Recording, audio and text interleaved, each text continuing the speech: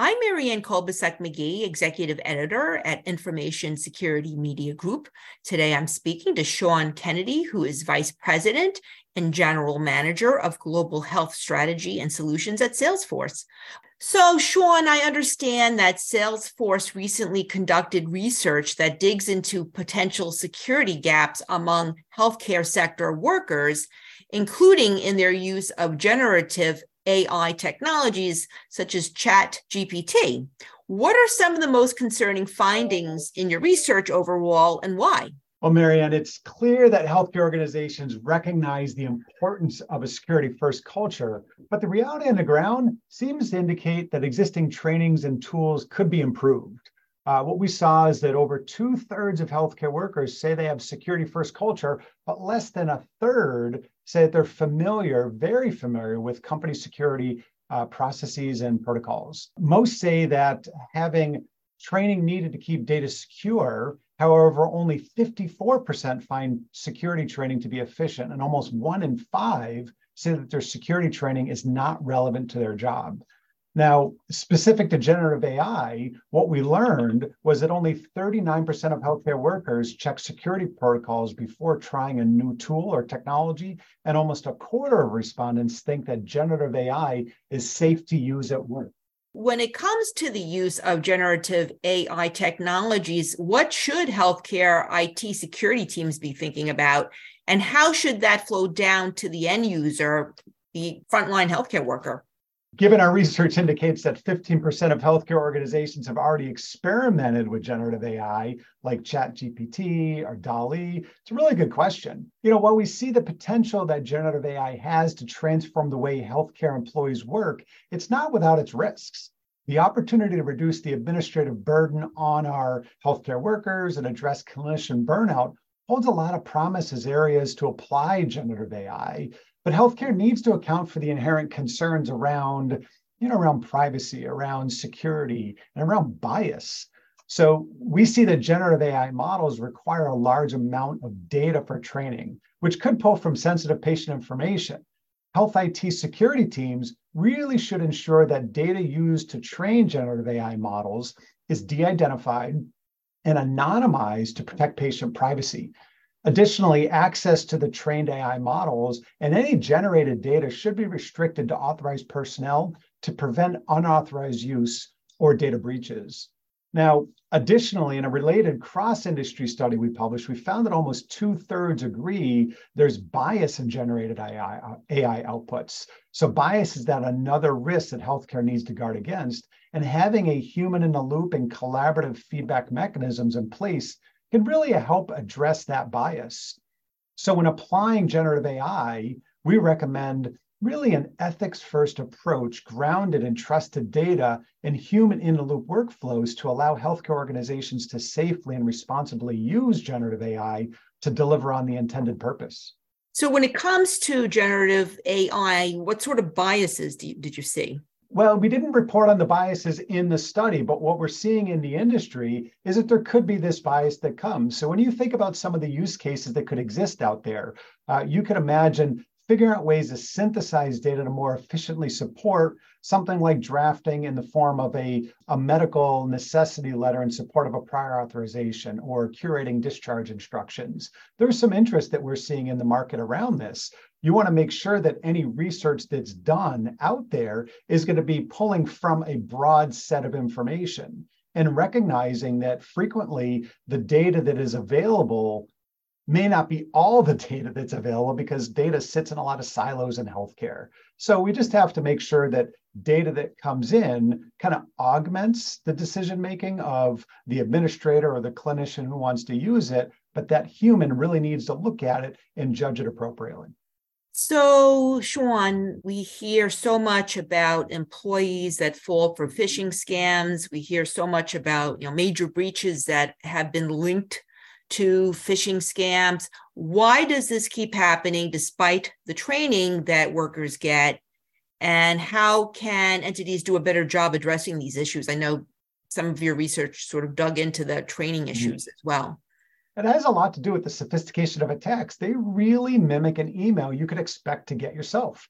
So couple that with human error and evolving tactics, and you see why they get successful. So I think the way we look at it is while employees may receive initial training on how to identify phishing attacks, it's really important to have ongoing and regular training programs to reinforce best practices and keep employees updated on the latest threats. Without that consistent reinforcement, like any of us, employees may forget the training or become complacent over time. Overall, organizations should adopt a multi-layered approach that includes both technology and training to effectively combat those phishing attacks. So, Sean, with that said, what safeguards or best practices aren't being either put into place or are being underutilized that might prevent data security incidents from occurring even when a healthcare worker does fall for a phishing scam? Based on our research, less than half of healthcare workers use multi-factor authentication every time, and almost 1 in 5 never use VPN for online work. These inconsistent best practices leave windows for opportunity for risk. So one approach for healthcare organizations is to deliver an infrastructure that protects the entire digital ecosystem, right? Designing a lot of intentional defaults into the company's technologies and processes, such as requiring multi-factor authentication, implementing zero trust architecture. These defaults can help employees prioritize really what we call data ethics and privacy by default. So, Sean, on a day-to-day basis in the work life of frontline healthcare workers, what other practices or maybe lack of best practices do you see that are putting organizations' data and systems most at risk, and why? The research shows that healthcare workers are blending personal and corporate devices for work. So we've seen that 1 in 3 healthcare workers uses the same passwords for personal and work-related logins, and almost half have accessed work documents or systems from their personal devices. So there's a number of things they can do. Organizations can implement comprehensive cybersecurity awareness programs for those frontline healthcare workers. You got to look at that, enforcing strict policies and procedures for password management. That's always a proven practice.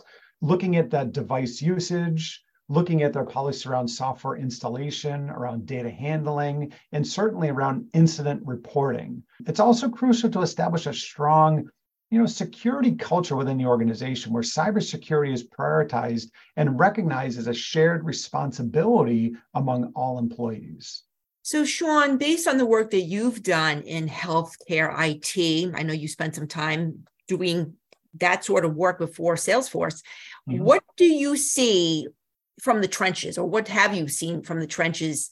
And what are your suggestions for how healthcare sector entities can do a better job fortifying their security posture overall? Sure. Yeah, no, I've certainly been in this industry for a while now. And, one of the things that I see is it's important to look at prioritizing trust as that number one value, which means emphasizing a strong culture of security awareness and improving cyber hygiene. And it's got to begin on day one of that employment. So when you enter the organization, this is the value that you're adopting very early on. It's a really important element of the organization's culture. Now, beyond training, healthcare organizations need to consistently engage their employees to support a culture of security and to have this trust-first culture. In implementing requirements like multi-factor authentication, zero trust architecture, where employees are only given access to the devices, to the applications, and to the systems they need to do their job, adds additional layers of security to help reduce the chances of sensitive data being compromised or accessed. And finally, Sean, as you kind of look at the health, IT, security landscape, anything that you're particularly excited about or things that you might find promising in terms of either adoption of best practices or emerging technologies?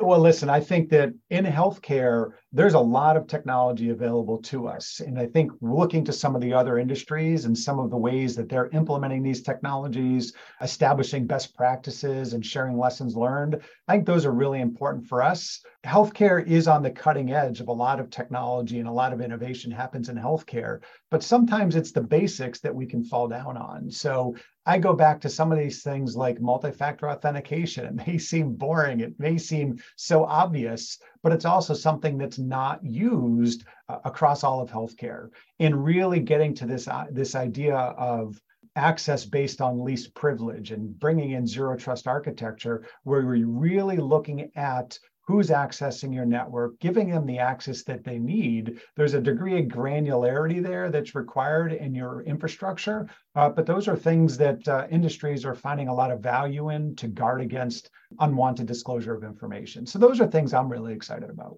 Well, thank you so much, Sean. I've been speaking to Sean Kennedy. I'm Marianne Kolbasuk-McGee of Information Security Media Group. Thanks for joining us.